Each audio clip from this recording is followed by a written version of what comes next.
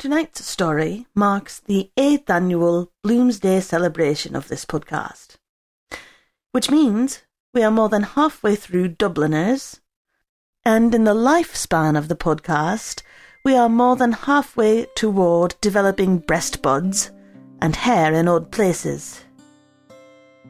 I'm posting this year's story hours early, as if there's any luck at all in my universe, I might be occupied with other matters tomorrow, which should make an annual Bloomsday celebration all the more monumental on my end. Meanwhile, happy Bloomsday, and if you have discovered hair in places you've not noticed before, rest assured that it's totally natural. Probably. Good evening.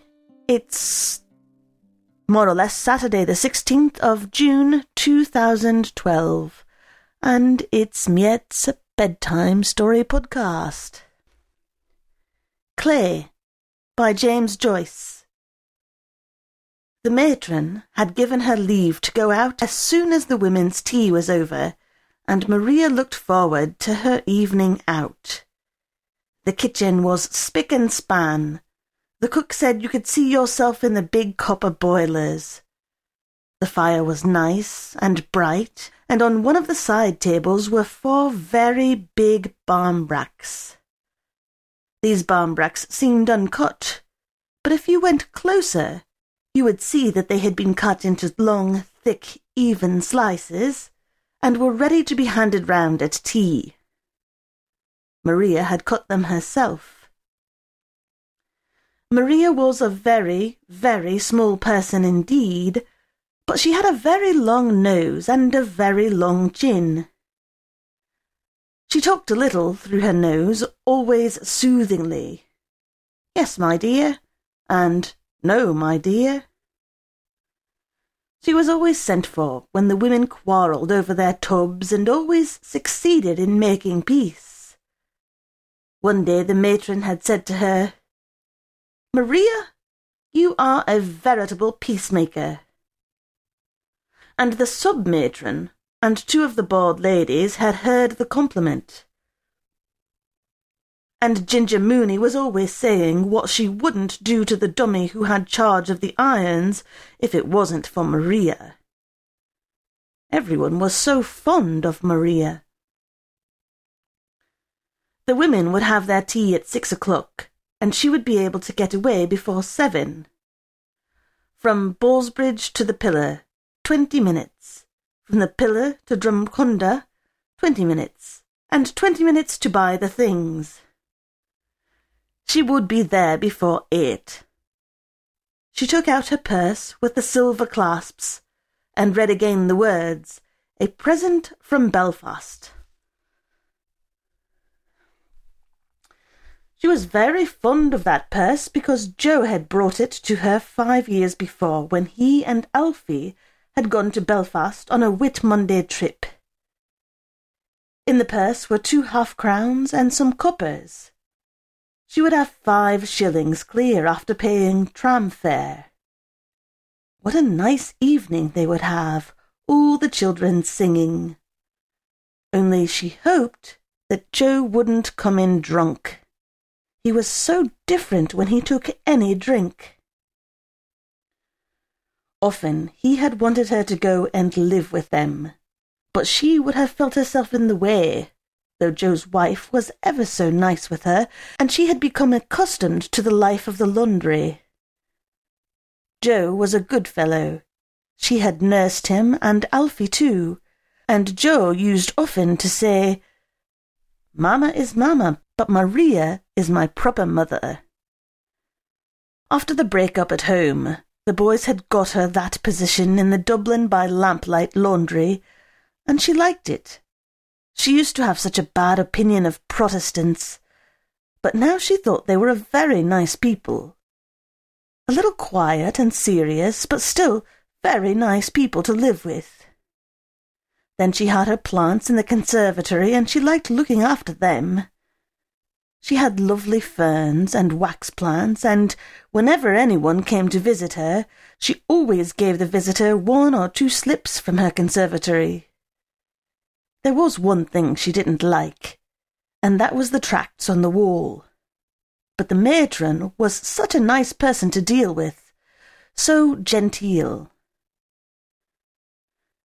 When the cook told her everything was ready, she went into the women's room and began to pull the big bell.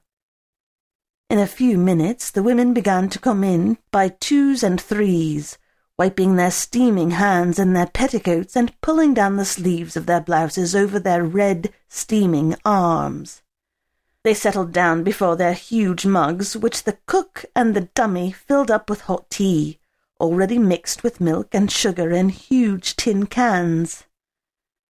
Maria superintended the distribution of the barmbrack, and saw that every woman got her 4 slices.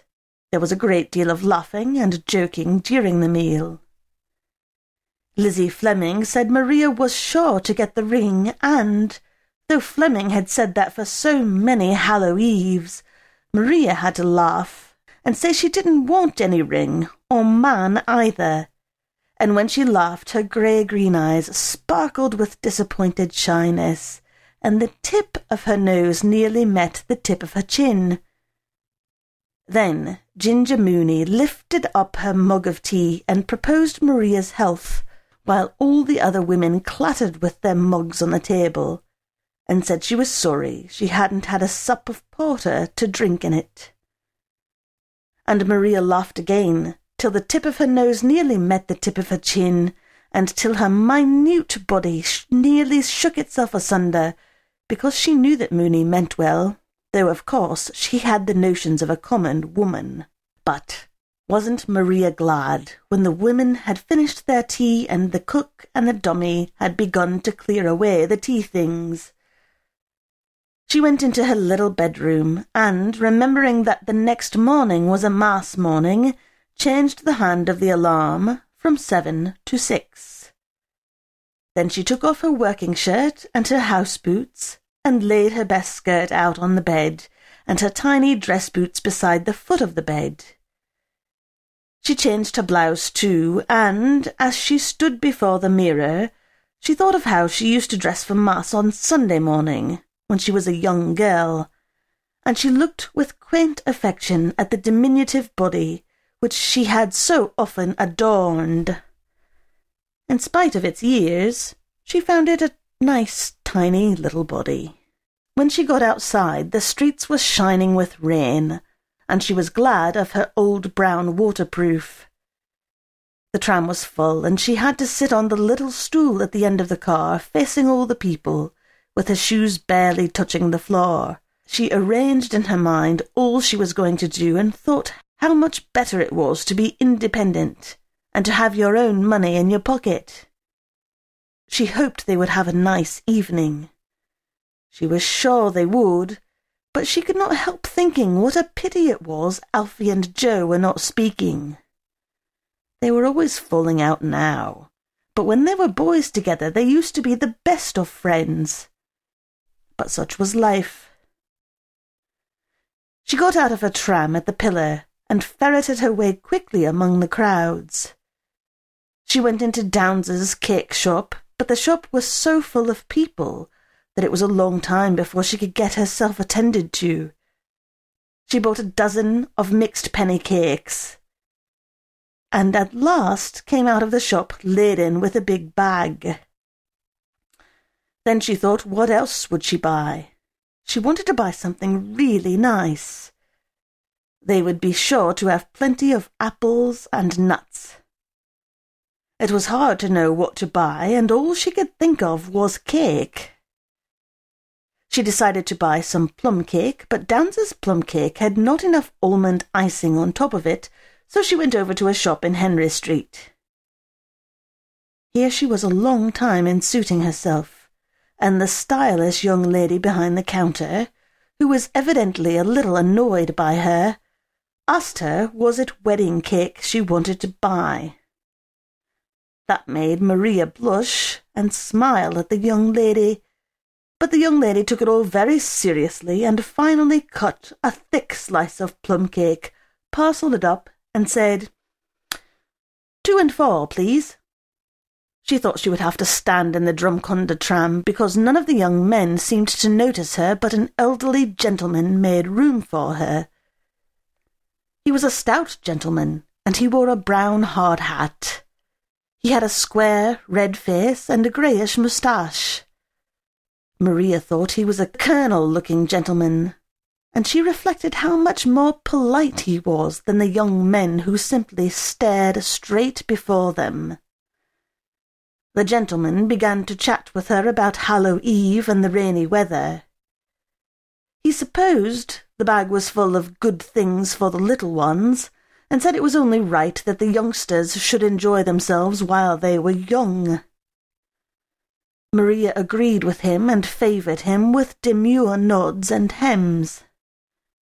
He was very nice with her, and when she was getting out at the canal bridge she thanked him and he bowed to her, and raised his hat, and smiled agreeably. And while she was going up along the terrace, bending her tiny head under the rain, she thought how easy it was to know a gentleman even when he has a drop taken.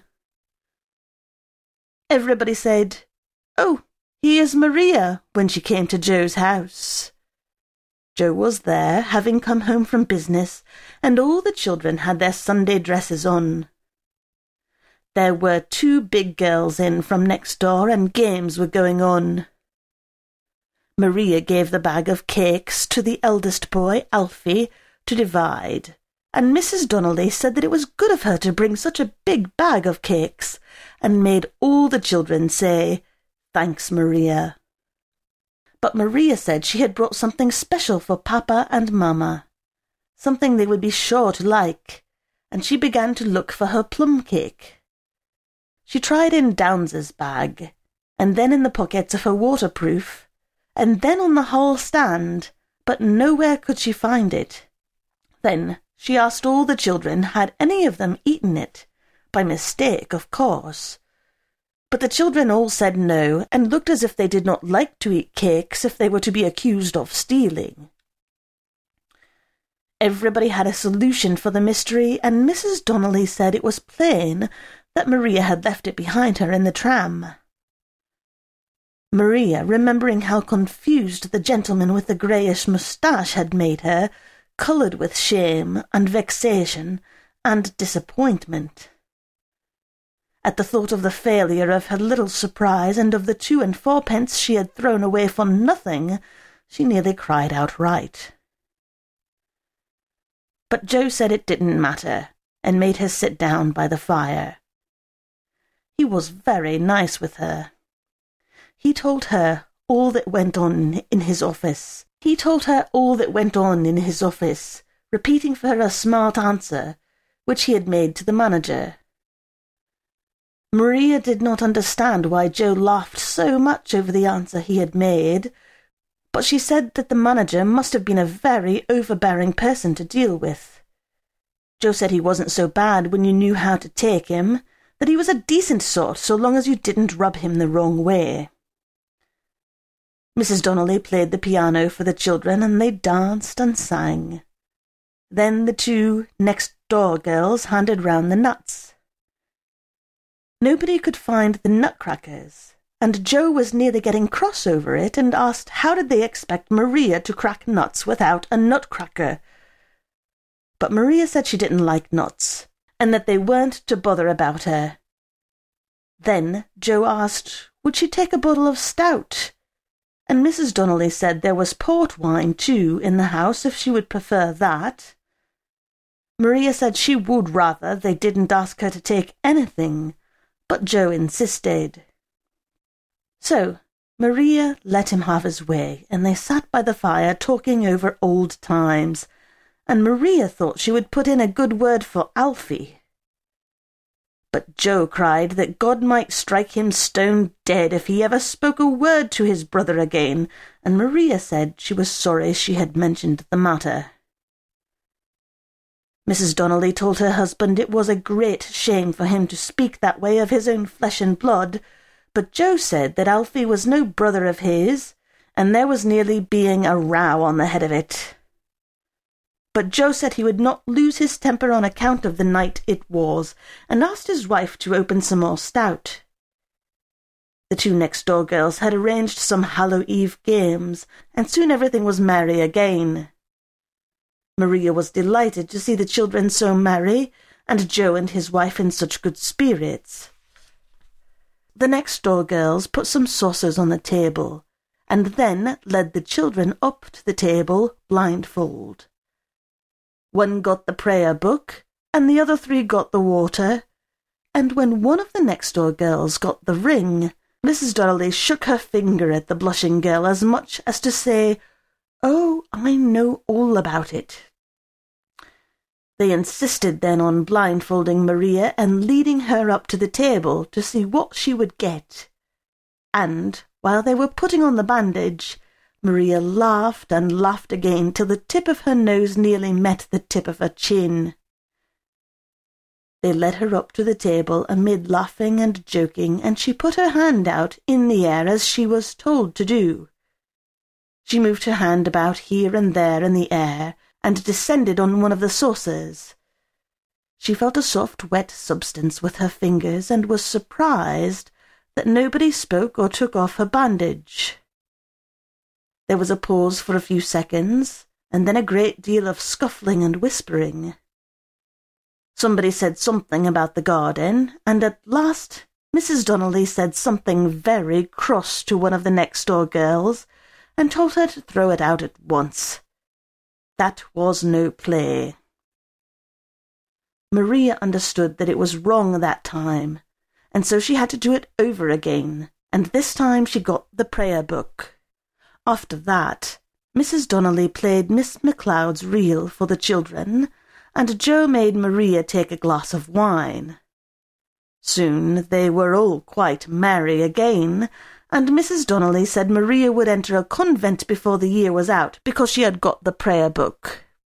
Maria had never seen Joe so nice to her as he was that night, so full of pleasant talk and reminiscences.